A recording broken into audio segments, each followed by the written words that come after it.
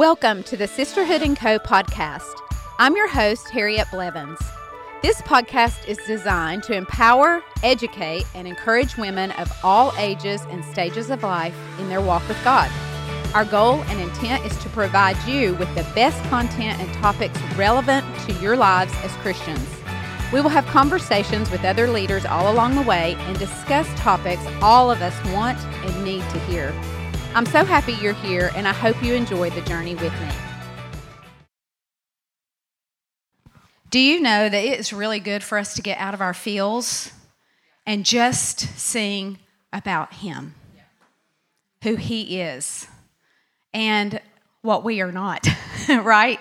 When you begin to put all that attention there, you begin to go, whew, okay. It puts everything into the right perspective, doesn't it, to do that? I love it so much. That's a beautiful song.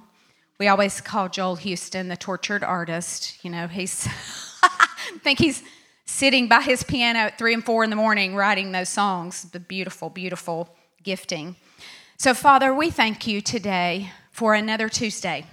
We thank you for the beauty of the season that it is, the coolness of the air. We thank you, Lord, that we see you everywhere we look right now.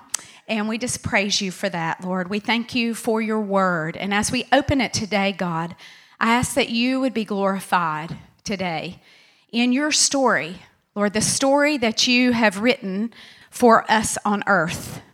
And so, God, we just align ourselves with it today. I ask, Father, for your anointing today that breaks the yoke of the enemy or in all the powers of the darkness. And God, I ask that your light and your spirit would come forth and that we would all grow together today in you. We thank you, Lord, for your presence here with us. And we ask all these things in Jesus' name. And everybody said, amen, amen. So, last week, we covered the 10 plagues. That was a lot, wasn't it? Tim was like, I didn't know you could say so many words in such a... Like, it was just a lot. Like, I know, it just seemed to go on and on and on, and I'm sorry, but, you know, it was a lot. It was 10 of them, y'all. There was 10 of those. When we get to the 10 Commandments, which I told you last week I'm doing today, I was just kidding. I'm not doing that today.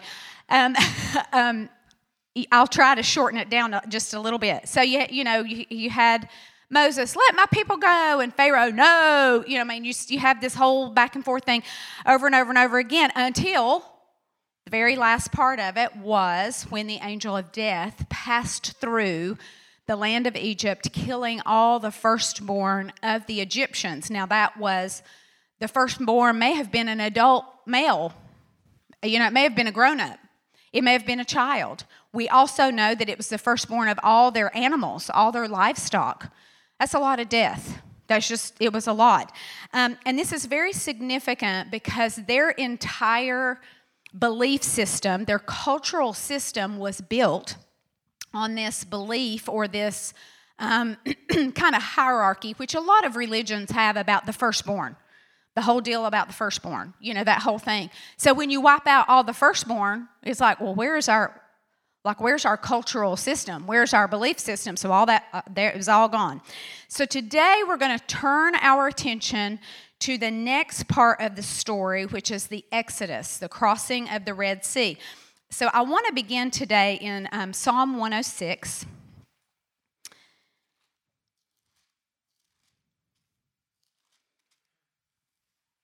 And I'm going to start reading with verse 7. Our fathers in Egypt did not understand thy wonders. They did not remember thine abundant kindness or mercy, but they rebelled by the sea of the Red Sea. Nevertheless, he saved them for the sake of his name, that he might make his power known. Remember that we've been talking about that every week. Like, watch what I will do. You know, watch what I'm now going to do. We've seen that over and over. Thus, verse 9, he rebuked the Red Sea, and it dried up, and he led them through the deep as through the wilderness. So he saved them from the hand of the one who hated them, and he redeemed them from the hand of the enemy. And the waters covered their adversaries. Not one of them was left. Okay, this is a bit of the story that is being told generations later by David. He is, you know how the Jews tell the story, and they tell the story, and they tell the story, and they keep passing it down over and over. So here we see David, generations later, picking up the story. Over in 1 Corinthians chapter 10, you can just make a note of this to go look later, we see that Paul calls this issue of going through the Red Sea a baptism of sorts. Isn't it interesting when a little time has passed that we get a different perspective?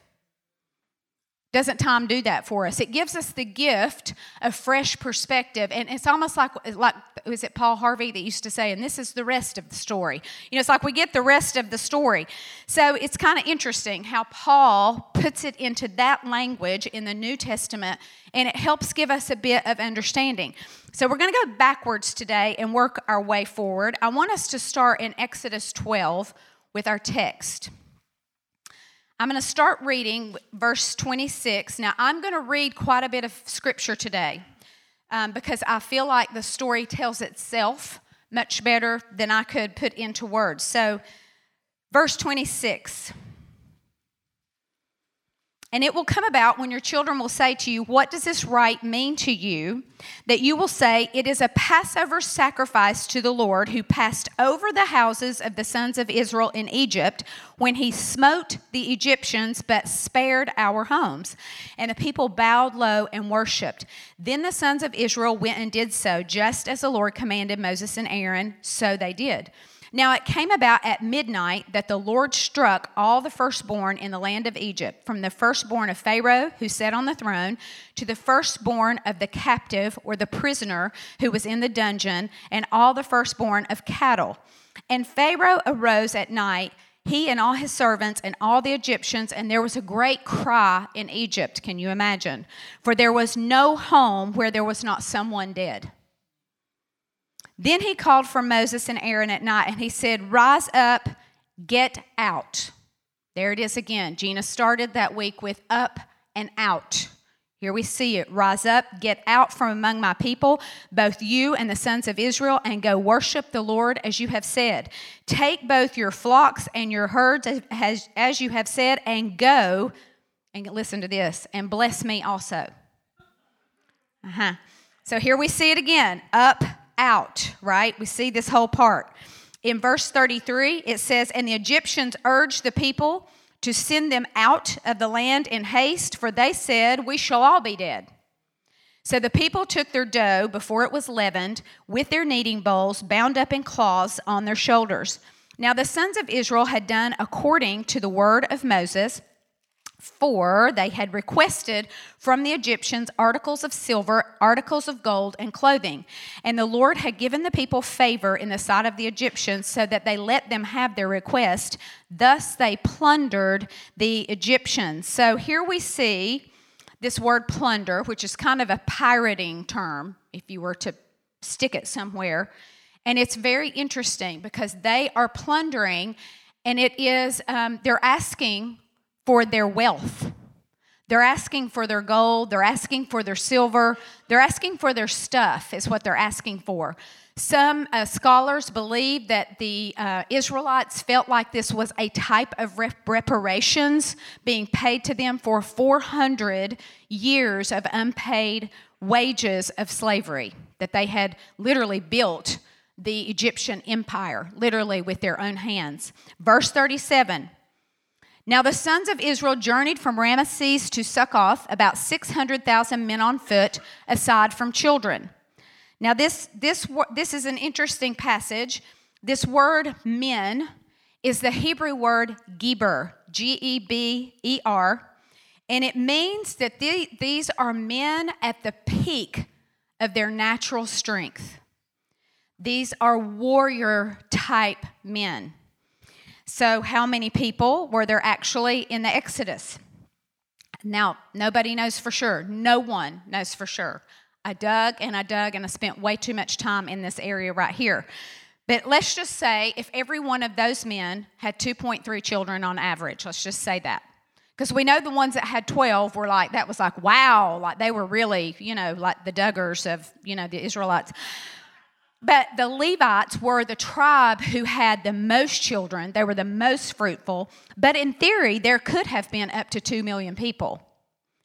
But there are also some texts that say that these men were positioned, and some of the earlier writings of this book of Exodus uses the word eliphs, and I'm going to spell it for you, E-L-I-P-H-S. And an eliph is a military platoon or a squad that has 12 men in it. So if you do that, then there would have been about 7,200 men, which would have meant that there was about 28 to 36,000 people overall. Now that tends to make a little more sense in our natural mind, which I know there's nothing about this story that has a natural tendency really to it. I understand that. But most scholars believe that last number is a little more realistic because remember later we would see Moses gathered them all. And he would talk to them. Well, he didn't have this, and I'm in a room with, less than 100 people. So how in the world would you talk to 2 million people and they hear it? I know God can do anything, but there was no, body of water that it was carrying on besides the Red Sea that they hadn't even been across yet. So that's what most scholars believe that. Okay, let's go to Exodus 13 and read verse 17.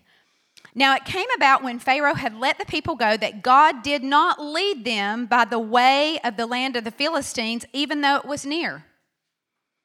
For God said, lest the people change their minds when they see war and they return to Egypt. Even though there was a shorter way, they weren't ready. Have you ever felt like you were ready for something and God was like, mm-mm.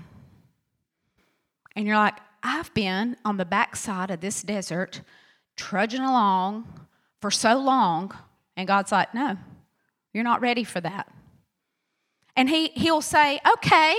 He'll answer your prayer with okay, but you realize that you're being rerouted, this long distance. Like, where in the world am I going? So instead of going the shorter way, and God knows what's best for us. He knew what was best for them. He just knows. He knows that sometimes you and I, we think in our minds that we're ready to hold new ground. But he knows that lest we get into that new territory and the Philistines scare us to pieces and we begin to cry out to go back, right? Not ready for that, just not ready. So then we go down to verse 18, 13:18. Hence God led the people around by the way of the wilderness to the Red Sea, and the sons of Israel went up in martial array from the land of Egypt.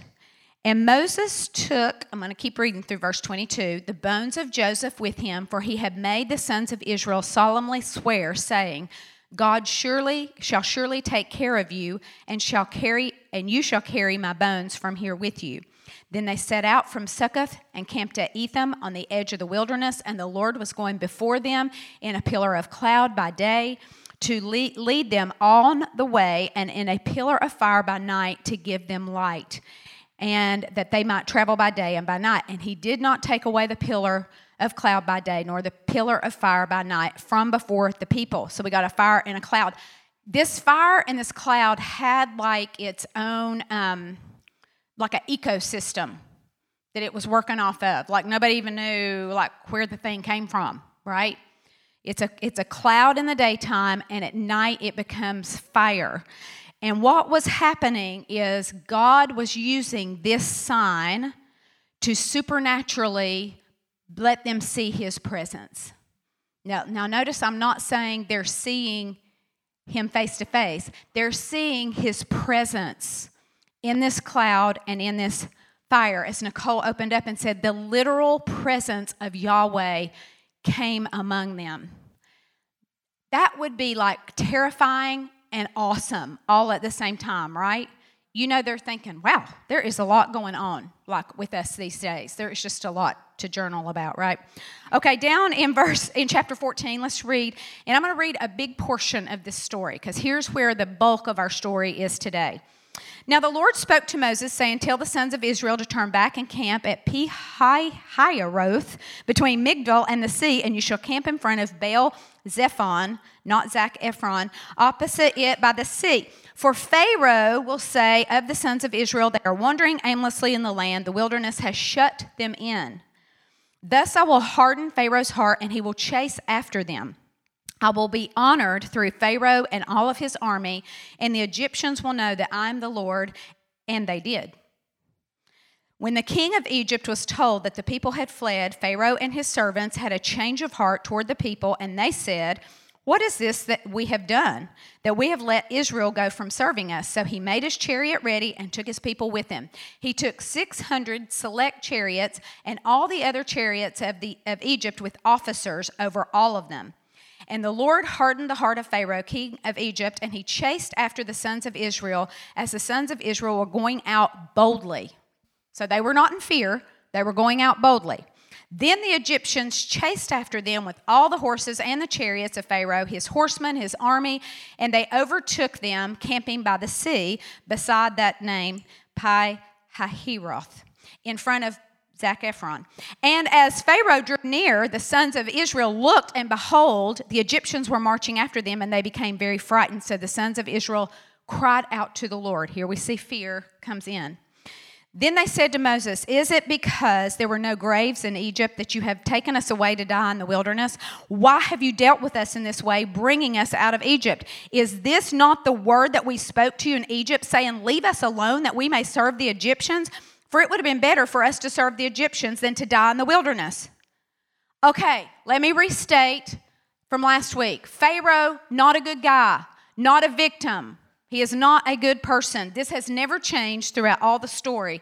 He's still a bad dude. Remember, he's like, you can go. And now he's like, just kidding. You're not leaving. I was just joking. You can't actually leave. Then in verse 10 through 12, we actually see the Israelites begin to lose their minds. 1 week after they left Egypt. Y'all, they are still in the driveway. 1 week. They're like, what in the world? We should have just stayed. We had graves and we could have died. They're losing their minds right there. Now, the Red Sea moment hadn't happened yet. But remember, they had seen all that we talked about last week. The frogs, the locusts, the blood, all stuff. They'd seen all that happen. Even the death angel come through. They saw all that with their own eyes. Both Pharaoh and the Israelites, in this moment, that text I just read had amnesia about God and his power. They forgot that our God is greater, period. They forgot that part. That just took a week. How many of y'all have gotten out from a miracle about a week before and forgotten all about the testimony of the Lord? And you get out there and you're like, what am I doing? Like, what is happening? And we forget. We forget about it. Okay. I'm sure Moses was like, are y'all kidding me right now? Like, look up. He's literally there. Cloud, fire. Like, there he is. Okay. Verse 13 through 20. But Moses said to the people, do not fear. So here's trying to talk them off the ledge.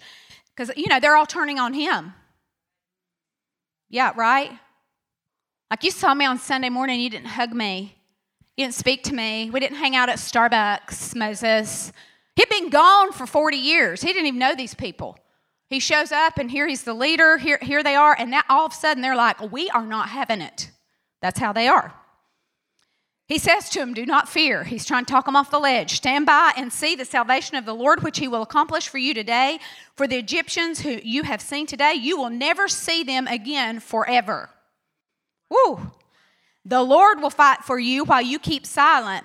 Then the Lord said to Moses, why are you crying out to me? Tell the sons of Israel to go forward. Say, go forward.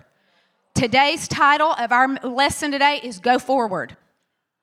I don't care what it looks like in front of you. Keep going forward. Go forward. Then the Lord said to him, tell the sons of Israel to go forward. Let me see where I am here. I just lost my place. And as for you, lift up your staff, stretch out your hand over the sea and divide it. And the sons of Israel will go through the midst of the sea on dry land.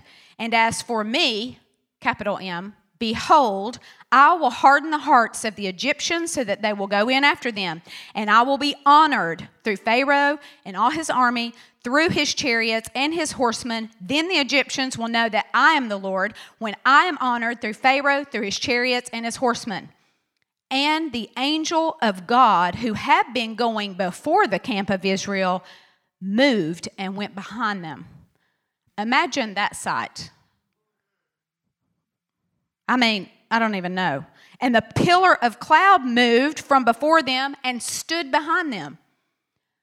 Can you imagine experiencing that and watching that? I thought like the second Top Gun movie was like, wow. This is a whole other level. So it, and I'll just say the angel is an it, and the pillar in the cloud is an it, came between the camp of Egypt and the camp of Israel, and there was a cloud along with darkness, yet it gave light at night. Thus, the one did not come near the other all night. Now, Moses addresses the people. We're going to skip over this part right here because we're going to come back to it. God gently corrects him. And then the angel shows up and moves to the rear with the cloud to be a rear guard of sorts. So now, between Israel and Egypt, there is a supernatural barrier. When God has asked you to go forward, he will put whatever kind of barrier he needs to around your life, your loved one's life, whatever it is, so that you can go forward and your rear guard is protected, right? He will do that. That's who he is. So here is this situation's happening. And what it did on the side of the Egyptians is it altered their vision. They couldn't see through the cloud. It was just like a cloud. It was just cloudy. They couldn't probably see anything in front of them. It was just cloudy. On the Israelite side, it was light, and they could see. Because on one side it was a cloud, on one side it was a pillar. Amazing. It's just amazing. Okay, verse 21. We're going to keep reading. Then Moses stretched out his hand over the sea, and the Lord swept the sea back by a strong east wind all night, and turned the sea into dry land, so the waters were divided. And the sons of Israel went through the midst of the sea on dry land, and the waters were like a wall to them on their right and on their left. Moses had to do something. Moses had to do something. He had to stick his hand out. He had to stretch out his hand. God said, you stretch out your hand, I will divide the sea. He had to actually do something. There was a part that he had to play. You and I have a part in our deliverance. We can't just sit home in our pajamas and say, God, deliver me. We just can't do that.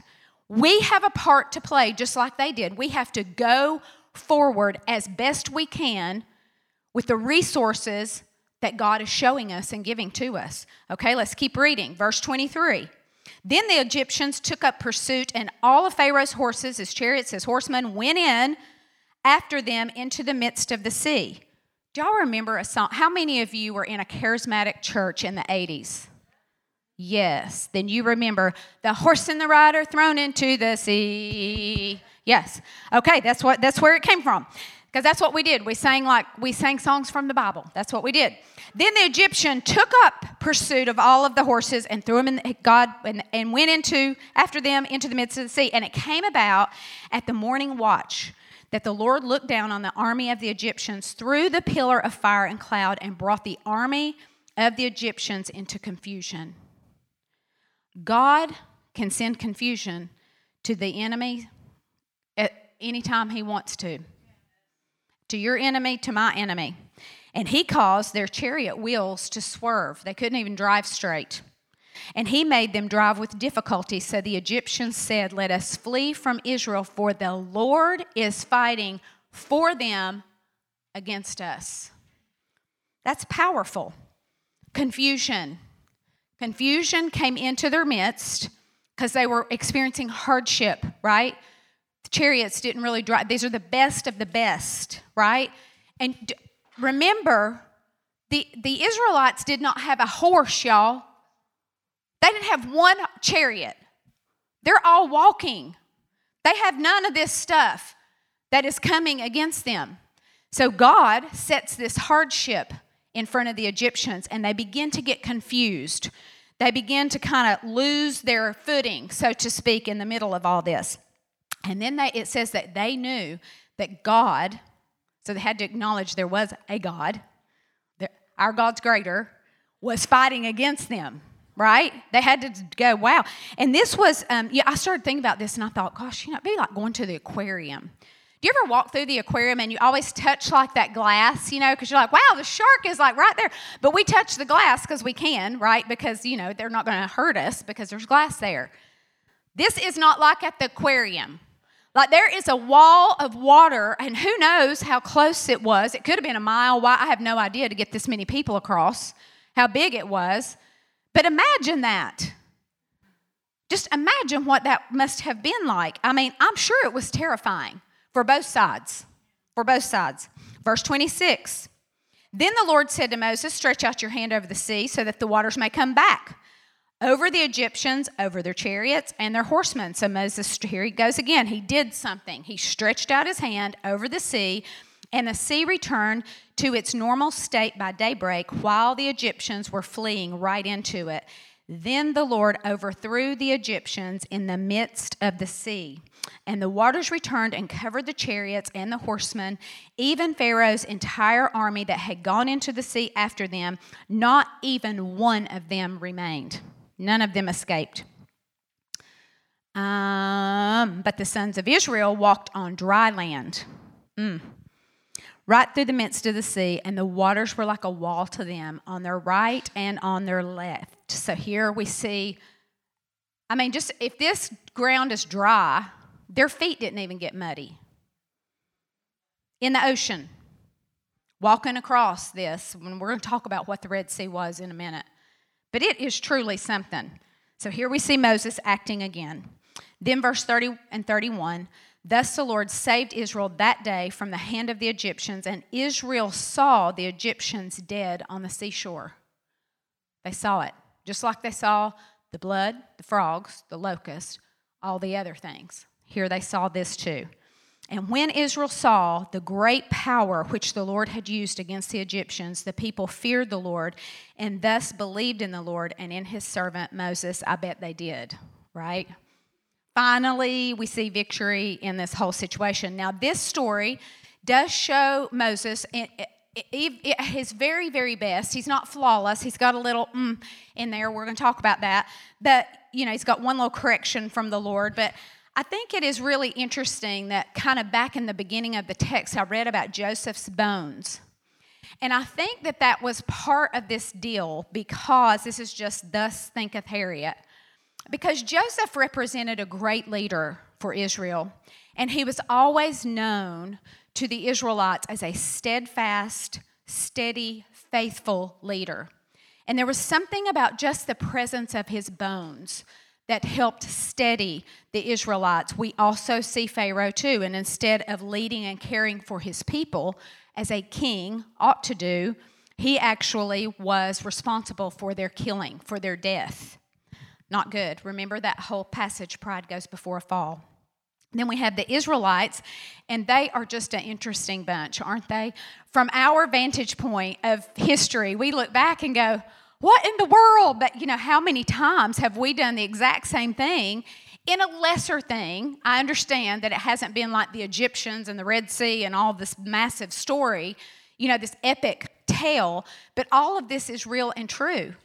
And see, all the things in the Bible, the history serves as a purpose for you and I to build our theology on it so that we can take that history and we can form our theology around who God is for us today. That's why this story still is speaking to us today. God is still saying to his people, you're not ready to go in there yet. You're going to go around the hard way. You're not going there yet. It's going to be a minute. So figure this out. Get your heart right. Learn to trust.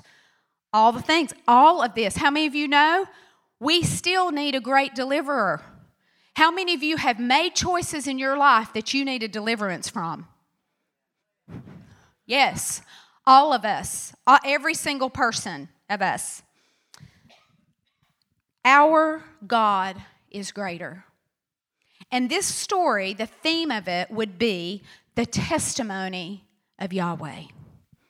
Testimony about his great faithfulness, about how he brought them out of 400 years of slavery.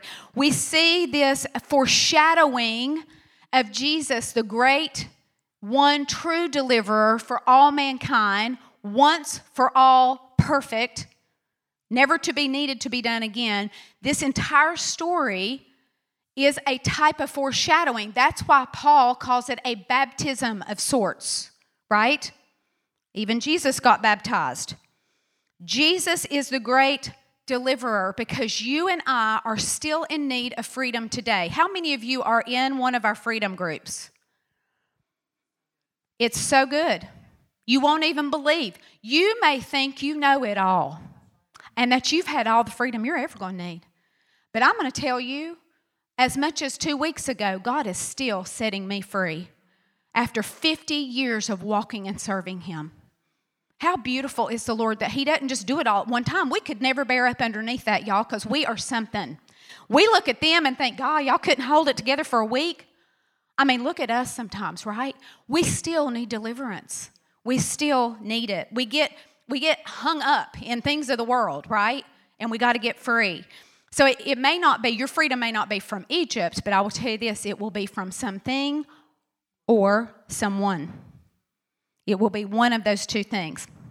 May not be from Egypt. Okay, the actual name of the Red Sea in the Hebrew is 2 words, Yam Suf. And Yam means sea and Suf means edge. It literally means, and they believe that this could have been a typo of sorts in the very first transcript. It literally means the sea of reeds or the sea of seaweed. That is what it literally means. The location is not exactly known today. It could possibly be a portion of the Suez Canal. It could also be the southeastern Nile Delta, where this crossing happened, what they were calling the Red Sea or the Sea of Reeds, the Sea of Seaweeds. It isn't exactly known. The picture of the Red Sea for us today, it can be anything that stands in the way of your freedom. It could be a health issue. It could be a mountain of debt. It could be a relationship. It could be an addiction. It could be anxiety. It could be depression. It is important to remember that what God cares more about is his people's freedom more than their comfort. Our comfort isn't near as important to him as our amount of freedom in him. That's what matters to him. That's what was mattering to him here. That's what was mattering. So it's a big deal. And that's why when we're not always comfortable, it's okay. Just take a deep breath because it's not about our comfort. It's about our freedom. And that is a scary place sometimes because this said it over and over. God's own word said this. God will get his glory. He absolutely will. If he has to get it from chariots, horsemen, and Pharaoh himself, he is going to get his glory. It will not be withheld from him, and you and I may have to go forward into some things for God to get his glory. So be it. See, the Bible isn't a book about who God was. It is a book for you and I today about who God is today for you and I. This is a great story. It's amazing. It's an epic tale. We know that, but it would be no good to us if we could not apply it through the lens of understanding and time and perspective and the presence of the Holy Spirit breathing the Ruach breath of God on the words as we read it and we say, oh, I'm like that. I need deliverance like that. I have a Red Sea in front of me. And we hear the voice of the Lord say, go forward. Go forward. So let's go back to the place where God redirects Moses a bit. Exodus 14:12 reads, Is this not the word that we spoke? This is when they're losing their minds. Is this not the word that we spoke to you in Egypt, saying, leave us alone that we may serve the Egyptians? For it would have been better for us to serve the Egyptians than to die in the wilderness. How many of you know what revisionist history is? That's what this is. That's what we're having right here. It sounds like today. The answer to that is actually no. No, you didn't actually say that. Not in anywhere in any text that I could find. If you can find it, you can tell me later.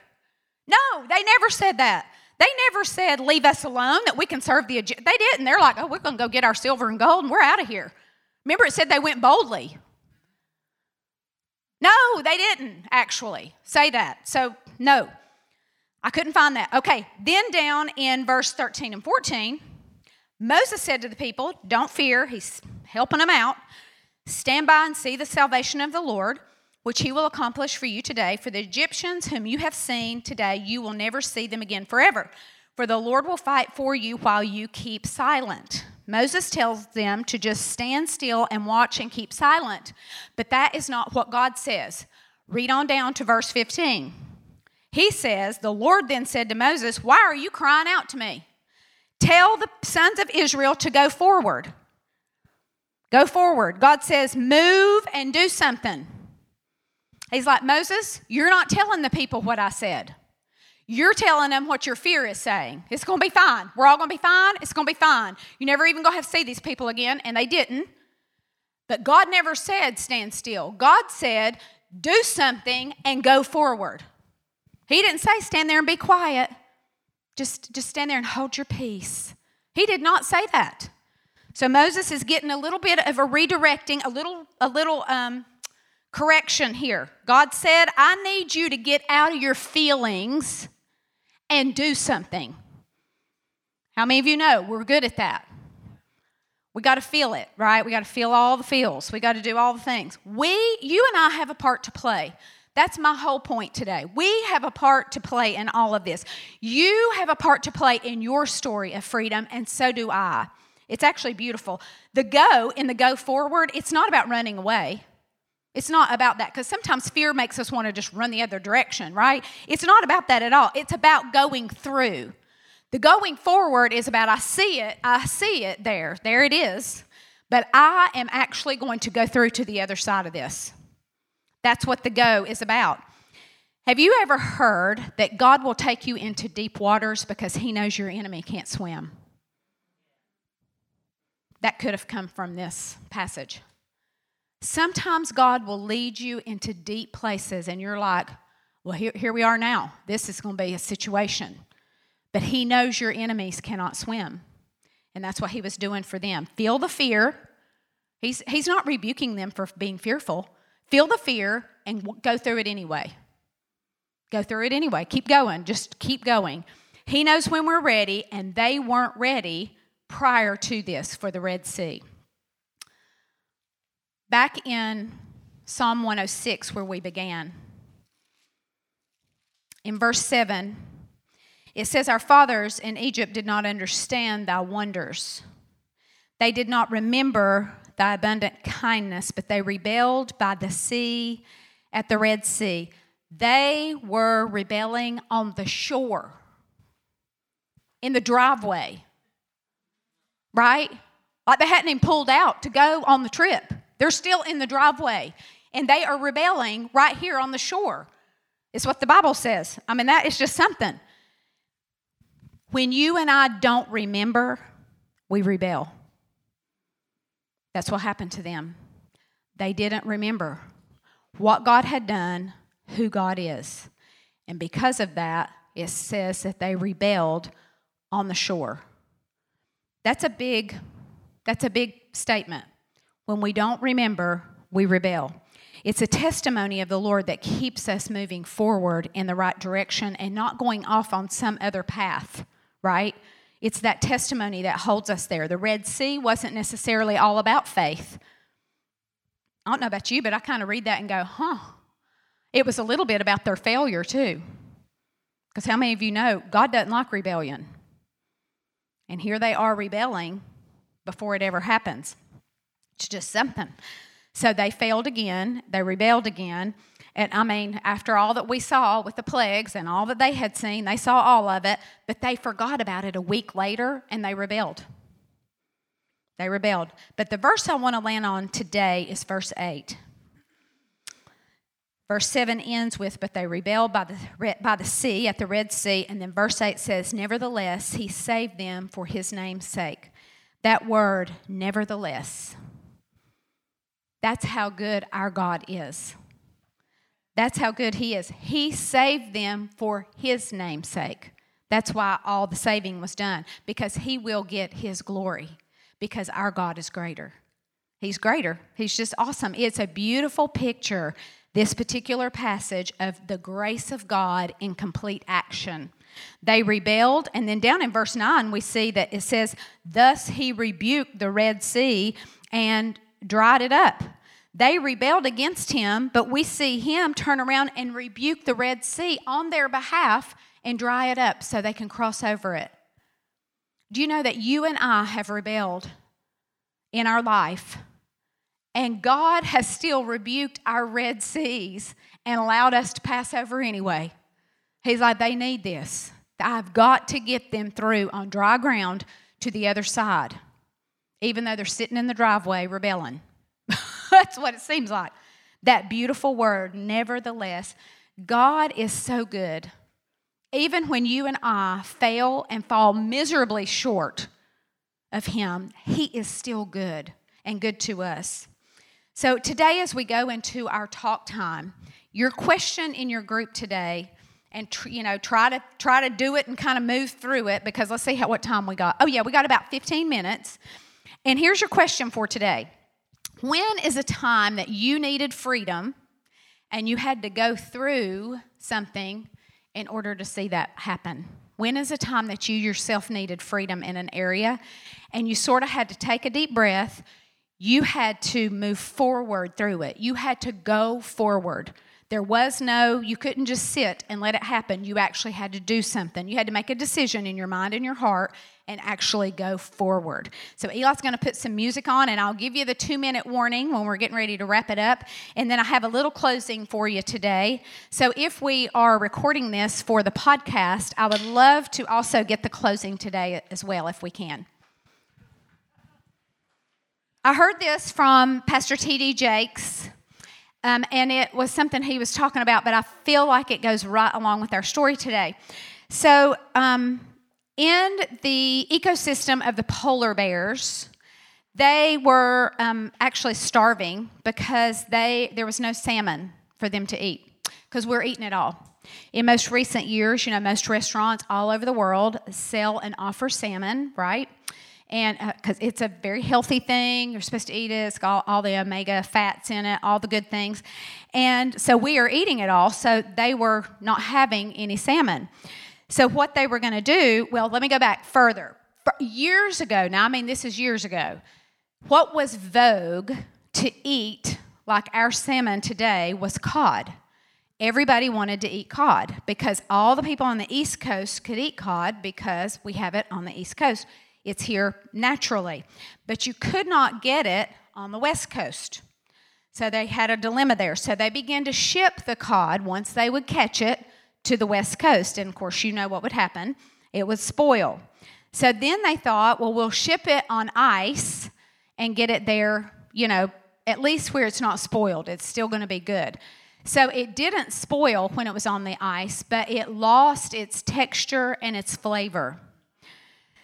So it's kind of crazy. So the question is, how can something or someone be alive and not be fresh? Have you ever thought about that before?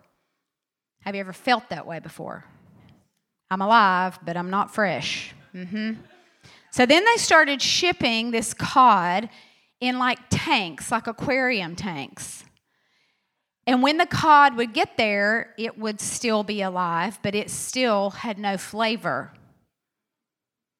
So what they did was they discovered that if they put catfish in the aquarium with the cod, when it got there, it would still be fresh, because the catfish chase the cod and make them run for their lives. When the cod was on the run from the catfish, they stayed fresh. See, some people go to church to meet a husband or a wife. Some people go to see their friends. Some go because they want to be entertained by the worship band. Some may go because they have a new outfit to wear. Some of us go because the catfish is chasing us. And we need the freshness of the presence of God to keep us not just alive, but anointed and fresh in our walk with God. See, for the Israelites, their catfish was Pharaoh. He kept them on the run. I mean, they were on the run. Yours may be something different from mine, but God knows what catfish to put in your tank to make you come alive again. Amen. Amen. To get you moving again so you can go forward. So, Lord, I thank you so much for today. Thank you, Lord, that you're always speaking and teaching us. You're always moving us forward. God, I pray that you would give each one of us in our hearts a yes to keep going forward, to keep moving, and to, even though we're on the edge of a sea, the Yam Suf, that you will take us through, God, on dry ground. We are asking, God, for your blood to be put over every place where we have rebelled and sinned. And we ask for the nevertheless to come alive in our own life and you to carry us through, God. We thank you for your word. We thank you even for your servant Moses all those years ago who showed us by example how to go through the hard places. We thank you, Lord, that you know exactly what catfish we need in our lives to make us come alive again, to bring freshness and wholeness to our own lives, to bring us deliverance in places where needed. We ask that you would be glorified, God, in us today, that you will bless us all, that you'll keep us all safe and sound and return us next week with one another. And we thank you so much for it in Jesus' name. And everybody said, amen, amen. I love you guys. Go have a happy Tuesday.